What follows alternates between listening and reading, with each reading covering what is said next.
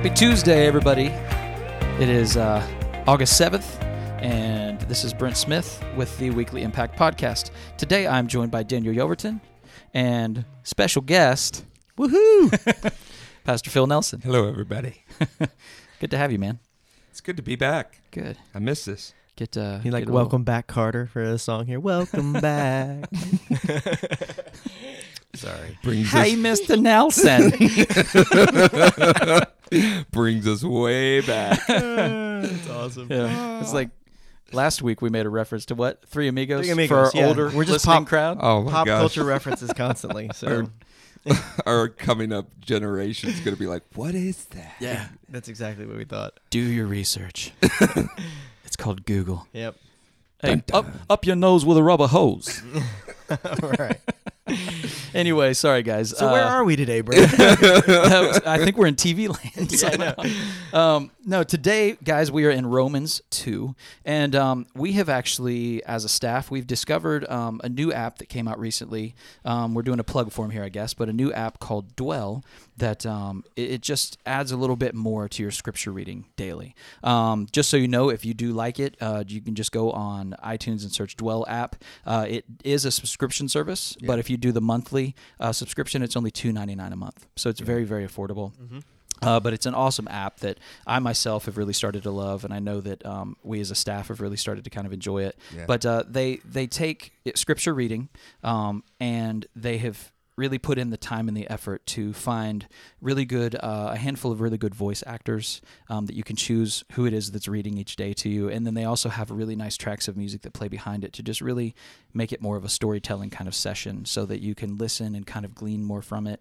For me personally, it makes it to where I kind of zone out and my brain starts thinking about other things less. During it, you know. Mm-hmm. It's really well done. Yeah. Really well done. So anyway, today, instead of us doing the scripture reading, we're actually going to let the Dwell app do it for us. As I said, we are in Romans 2 today. If I didn't say that, I apologize. I think I did already. I think you did. But anyway, we'll just go ahead and get right into the scripture reading, and then we'll carry on with our normal conversation. So this is the Dwell app on Romans 2. Therefore, you have no excuse, O man, every one of you who judges. For in passing judgment on another, you condemn yourself, because you, the judge, practice the very same things. We know that the judgment of God rightly falls on those who practice such things. Do you suppose, O man, you who judge those who practice such things and yet do them yourself, that you will escape the judgment of God? Or do you presume on the riches of his kindness and forbearance and patience, not knowing that God's kindness is meant to lead you to repentance? But because of your hard and impenitent heart, you are storing up wrath for yourself on the day of wrath, when God's righteous judgment will be revealed. He will render to each one according to his works. To those who by patience and well-doing seek for glory and honor and immortality, he will give eternal life. But for those who are self-seeking and do not obey the truth, but obey unrighteousness, there will be wrath and fury. There will be tribulation and distress for every human being who does evil, the Jew first and also the Greek, but glory and honor and peace for everyone who does good, the Jew first and also the Greek. For God shows no partiality. For all who have sinned without the law will also perish without the law, and all who have sinned under the law will be judged by the law. For it is not the hearers of the law who are righteous before God, but the doers of the law who will be justified. For when Gentiles who do not have the law by nature do what the law requires, they are a law to themselves, even though they do not have the law. They show that the work of the law is written on their hearts, while their conscience also bears witness, and their conflicting thoughts accuse or even excuse them on that day when, according to my gospel, God judges the secrets of men by Christ Jesus. But if you call yourself a Jew and rely on the law and boast in God and know his will and approve what is excellent, because you are instructed from the law, And if you are sure that you yourself are a guide to the blind, a light to those who are in darkness, an instructor of the foolish, a teacher of children, having in the law the embodiment of knowledge and truth, you then who teach others, do you not teach yourself?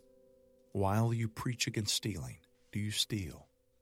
You who say that one must not commit adultery, do you commit adultery? You who abhor idols, do you rob temples? You who boast in the law dishonor God by breaking the law. For, as it is written, the name of God is blasphemed among the Gentiles because of you. For circumcision indeed is of value if you obey the law. But if you break the law, your circumcision becomes uncircumcision. So, if a man who is uncircumcised keeps the precepts of the law, will not his uncircumcision be regarded as circumcision? Then he who is physically uncircumcised, but keeps the law, will condemn you who have the written code and circumcision, but break the law. For no one is a Jew who is merely one outwardly, nor is circumcision outward and physical. But a Jew is one inwardly, and circumcision is a matter of the heart, by the Spirit, not by the letter. His praise is not from man, but from God. All right, you guys. So that was Romans 2. I think it's always interesting whenever we see the therefore. It's always good to look back because it just seems like we're falling in the middle of a conversation about judging and about judging others. And what we see at the end of Romans chapter 1, and just like all of the books of the Bible, especially the letters that Paul wrote, they're all one letter. And so we break them up into chapters because it's easier for us to make references to them, but this is all one fluid thought. So he just gets done with talking about how humanity has rejected God. They've exchanged the truth about God for a lie, and now there's all these awful things that the world has experienced because they have turned their backs to God and they've turned to other things for gods. And because of that, all these terrible things are happening, whether it's in our hearts, the way we treat people, and it lists a bunch of different sins, and a lot of them are like, oh yeah, that's absolutely like egregious sins, and then some of them are like lying and things like that, and you're like, oh, well, those ones can kind of go by, but God, he's saying that we're all falling under the same sentence because we as humanity have rejected the truth of God and the love of God and have exchanged it for something else. And so then we jump into why not to judge then? Because there's always going to be this opportunity we're going to compare each other to others. And you might even, I'm jumping ahead a little bit about when it talks about first to the Jew and then to the Gentile, and you're like, hold on. Yeah. This sounds like, especially the way he says it in verse 10, he's like, hey, glory in God to peace to everyone who's good, first to the Jew, then the Gentile, and God shows no partiality. And I'm like, no did favorites. you just contradict yourself? You just did.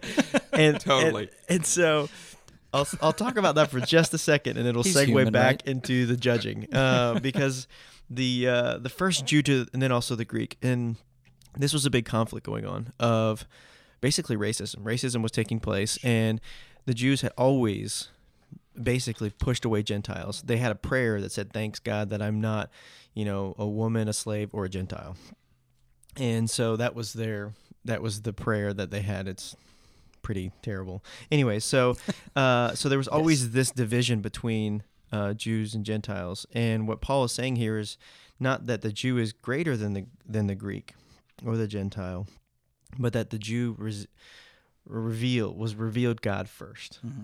They received the revelation of God, so it's a sequential thing. But what was going on now that Jesus was on the scene and the Jew and the Gentiles were being accepted was they were saying, "Oh, well, hey, now we're the new Jews." So we pushed the other Jews aside, and now we're a step ahead of them. Huh. And so there was this kind of reverse instance going on. And so Paul is saying, hey, look, this is together. Like, Jews got this first. Right. We're still a part of this, but God's not showing any partiality. And what he really clarifies that is what your heart is. Mm-hmm. How your heart is, not who you are, not your race, not who you were born with, not physical appearance, but is your heart following and being obedient to God. And so that's which is interesting. Sorry to interrupt. Oh, go ahead. And I know we need to get back to the judgment, but I think the issue there too, even for us getting into a point of application, is entitlement. So often we're just saying, well, thankful I'm not this. Thankful I don't have this sin in my life, and I'm not doing this. And it's entitlement, and it's so divisive and destructive. And so I don't think here the first to the Jews and then the Gentile is entitlement at all. No. It's kind of almost obliterating entitlement and favoritism there. And I think there's also an element of responsibility, because the Jews had the revelation of God for centuries, thousands of years, and they still didn't get it. No. And so that there's a responsibility that the Jews were saying, just like Paul said, hey, you say you guys are the light to the world, you're a guide to the blind, you teach children, but you're not following it. You're not actually doing it. So don't think that just because you have been a Christian for 50 years or that you know everything about the Bible, that you're actually putting into practice and God's actually pleased with where your heart is. Because if you put judgment into the scenario, you're not acting in the character and nature of God, because God's judging everybody fairly, and we're all in need of grace, as Paul is going to eventually kind of continue with this dialogue that he's passing down to the Romans. And what Paul was dealing with so often was Jews who just, because they're Jews, they're God's chosen, and they got a ticket. You know what I mean? And Paul's saying, just because you are of the Jewish lineage doesn't make you children of Abraham. And he gets to that. It's a heart issue, a circumcision of the heart. We'll get to that in a minute. But he was trying to get the Jews to understand that just because they're a Jew, that does not make them a child of God in that sense. There was something at the heart of it, and then you see in Romans 1, at the heart of it is sin. Yep, absolutely. So, and so I think that we kind of go into observation and application sequentially, because it makes sense for us, and it kind of flows well with the conversation. And so I think we can look at saying, like, don't judge or don't judge others, and you can say like push people back and say, okay, just you don't have access to my life, don't judge me. And I think that can kind of give us to where like we're like, okay, well then we're just going to be permissive of everything. But that's not really the case, because Paul's saying that all of this stuff is a result of man's choices, and there's consequences to those actions. But what he is saying is, don't then use that as a platform to build your own self-righteousness. Know that God's kindness has been towards me, towards you, and he's been patient with all of us. And that's the thing that led me to repentance, that led us to repentance, was that he was kind and he was patient, and we act in the manner of God when we do the same thing. how often, this may be going off a really horrible, dangerous tangent, but how often do we see the Christian movement as a whole beating the Bible over people's heads and using guilt, shame, and condemnation to bring a person to the gospel of Jesus? And the gospel of Jesus means the good news of salvation, meaning that Jesus is the only one that rescues us from the penalty of sin. Mm-hmm. How often do we use condemnation, and that's not it at all? Yeah. It's his kindness, says forbearance or patience, that leads us to repentance. And I think we just need to remember that as we share the good news of Christ to other people, that it's his kindness and his mercy that gives us forgiveness, and that forgiveness is what should lead us to shedding the weight of our sin and confessing to the Lord for forgiveness. Yeah. It's the difference in coming to Jesus because you feel like you are supposed to, as opposed to coming to Jesus because you want to. I think, we've talked about it before, but I think that's what a lot of churches have done for far too long. A lot of people have done to the people within their lives for far too long, using guilt and shame to force them into coming. That's not how you win somebody's heart. That's not how lives are transformed. If anybody does that to me, my first reaction is to push away from whatever they're trying to get me to do. I'm doing the opposite, because that's not how you get me to do something. That's a good point.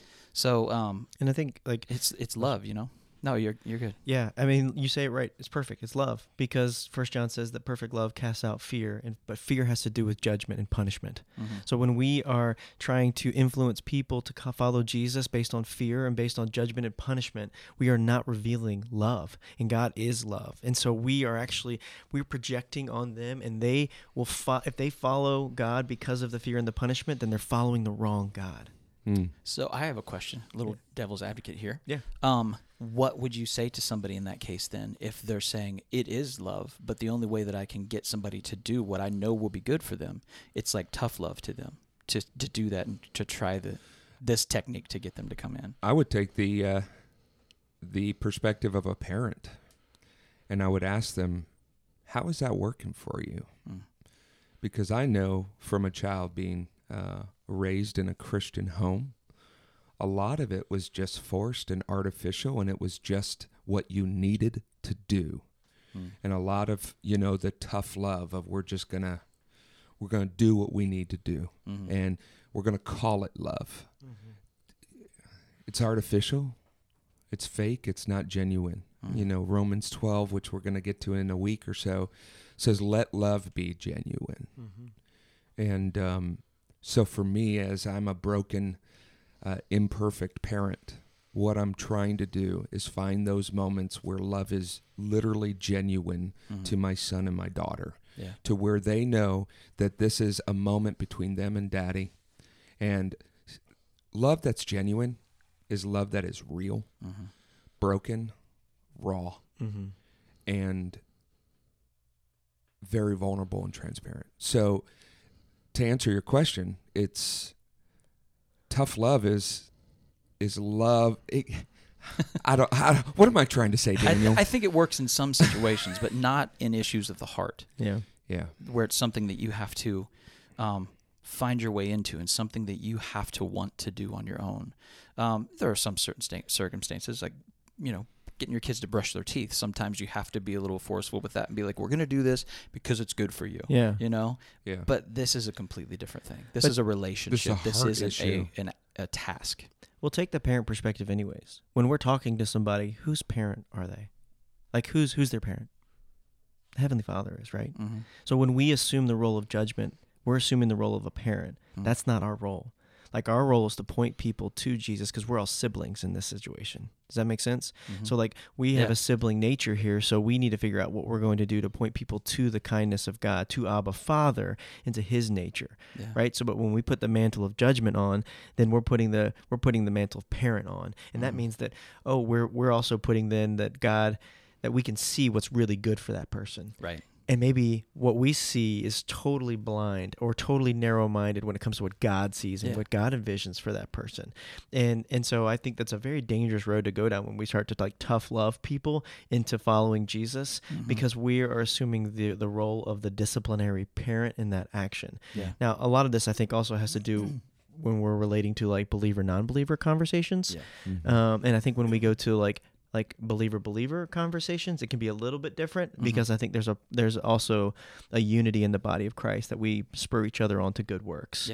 And so you can say, I'm doing this out of love to talk to you about this, but when it's bringing somebody, introducing somebody to God for the first time, or when they're just coming back to faith, or they're a baby Christian, you want to point people to the love of the Father, and not to, you shouldn't do this because I'm saying this, so because I have more spiritual knowledge and I have more wisdom to see into your scenario what's good and what's bad for you.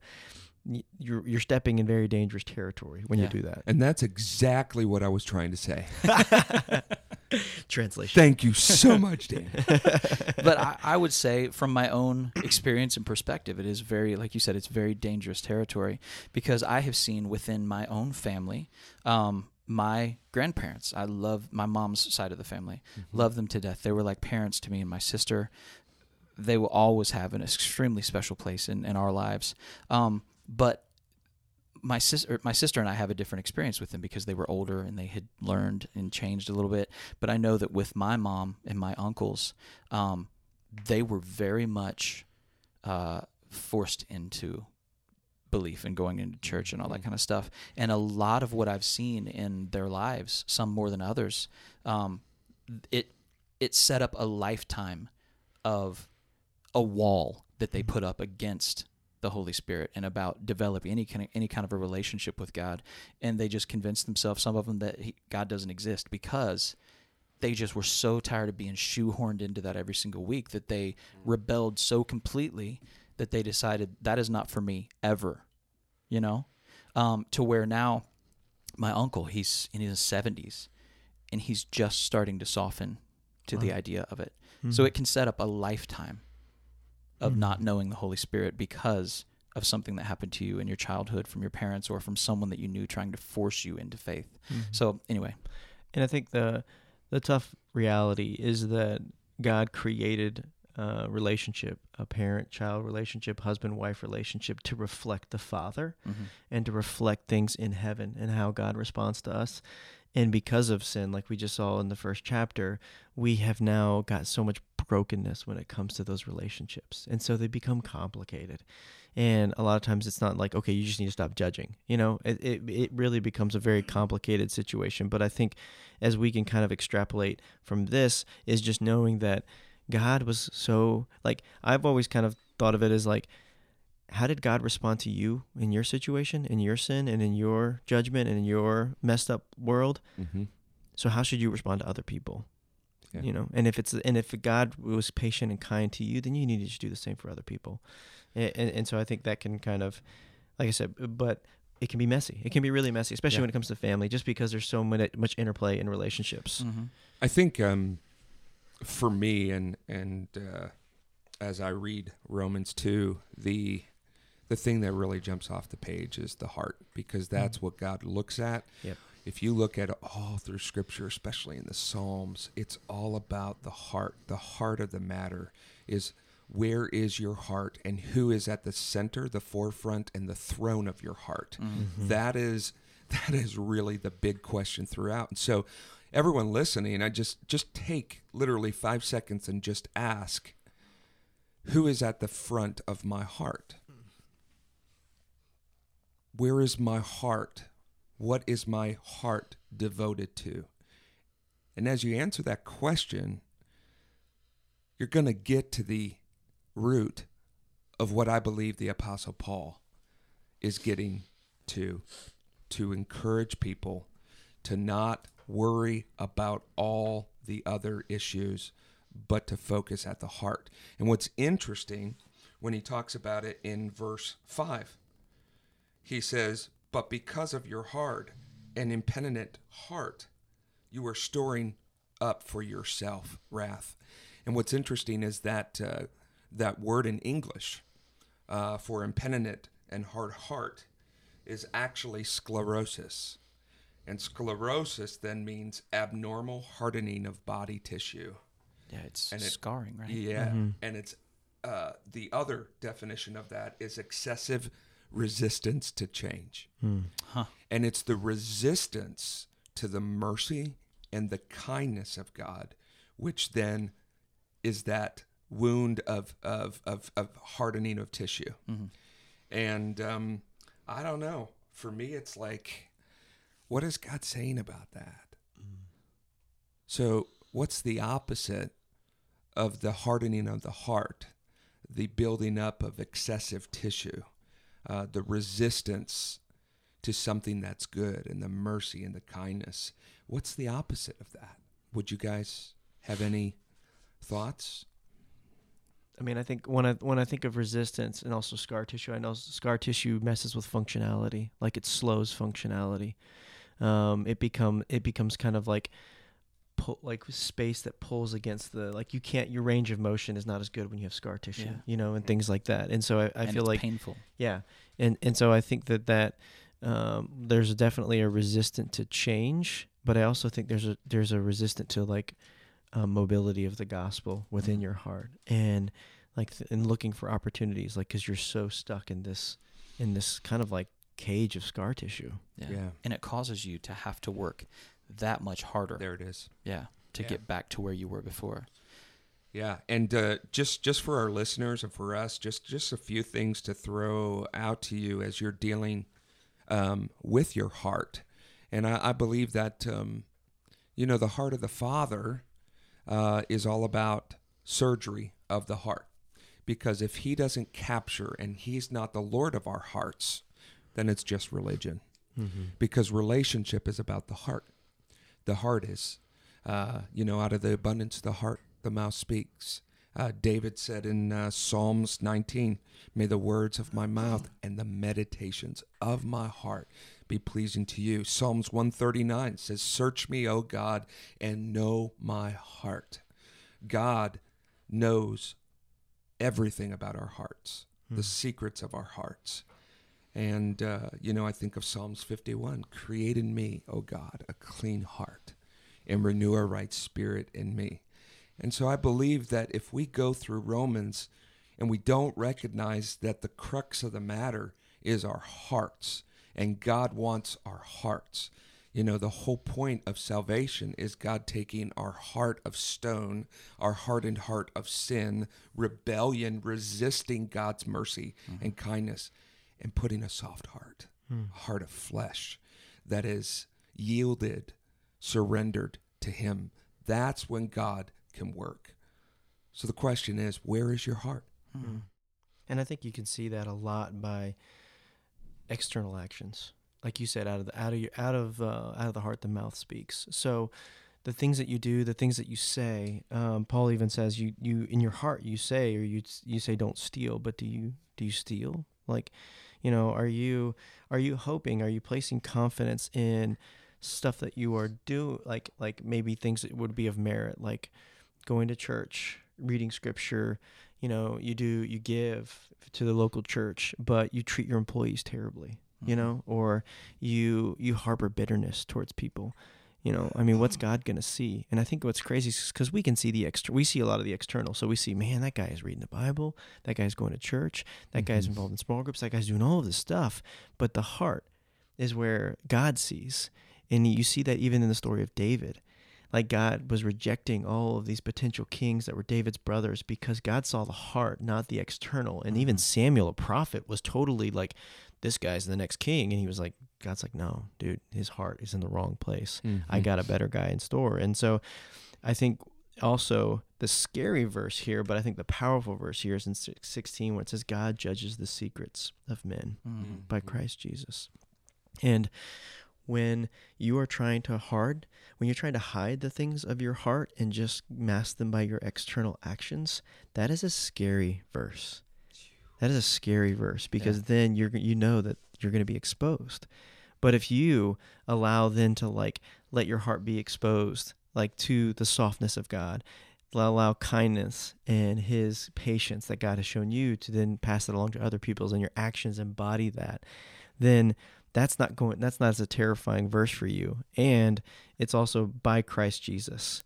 So when God judges the secrets of men, I want to be judged by Christ Jesus. I want Christ, hit this, the things of my heart to be to be judged, to be seen through the lens of Christ, not through the lens of my church attendance, how well I treated people. I want it to be covered by the grace that comes from Jesus. And so I think that a lot of this not only just centers around the heart, but especially when we go back to judgment, it's almost like, what are you putting your confidence in? Are you putting your confidence that your hidden things are covered by Jesus? And so now God just sees Jesus when he sees your heart? Or are you putting your confidence in all of the other things that you're doing that you're hoping that God's going to make happy, and you're pointing out in other people that they're not doing? Because unfortunately, that's going to be revealed for what it is, and that's going to be very disappointing for you. And that's what I think that Paul says you can't focus on the external. Whether you can't focus on whether your race or your ethnicity or your nationality or your good works, you have to focus on where your heart is. And so, I think this is a very convicting chapter for me, because then if I look at my actions, am I following in the steps of the kindness of God, or am I justifying my own righteousness by the way I judge and treat people? Yeah. I think it should be a convicting chapter for everyone, because every one of us sins, no matter, what degree, if you want to say, of the sin. Everyone sins, and Jesus says no sin is more than any other sin in his eyes. So whether it's something that you think is minor or not, you're on the same playing field as everybody else. I am on the same playing field as everybody else. And I thank Jesus. I thank God for giving us Jesus, that Jesus is going to be there to vouch for me, to be my representative on the day of judgment, you know? Yeah. So I am forever thankful for that. And on the other side of the coin, for those who just feel like they're alone in the weight of their sin and just stuck and there's just no way out, I want you to know that you're not alone, because the three guys behind the mics, we have been in a place as well where we've just felt completely helpless and bound up. We've been where you are, maybe not the same scenario and the same situation and the same emotions, but we've experienced the grace and the mercy and the kindness that brings such peace and freedom that we can't even put to words. But if you allow your heart to open up to God's grace and kindness, that is where the real hope brings real change. Yeah, absolutely. Well, that's where we're going to go ahead and wrap it up today. Phil, if you would please close us out in prayer today. Yeah, let's pray. If you're driving, please don't close your eyes. Yeah, God, thank you so much for your mercy, your grace, and your kindness. You are slow to anger and rich in love. And I just pray that every single person that's listening would just experience the abundance of your love right now. And you would search their heart and know their ways. And my prayer for each listener is that they would just walk in the light as you, Jesus, are in the light. That they would have fellowship, be connected to real relationships with other people who are walking with you, Jesus. And we know that the blood of Jesus cleanses us from all sin. And so, Lord, do a heart surgery in all of us this day, we pray. In Jesus' name, amen. Amen. Guys, thank you so much. As always, I say it every week, but it's because it's so true. We very much appreciate you joining us each week to listen to the conversation that we're having. I really hope and pray, as we all do, that it is really helping you open up and understand the Word of God. I was just actually on the way in today thinking about how years ago, before I was a believer, I'd see my grandparents reading the Bible, I'd see all this stuff, and it was just a bunch of words to me on a page, and I think it is to a lot of people.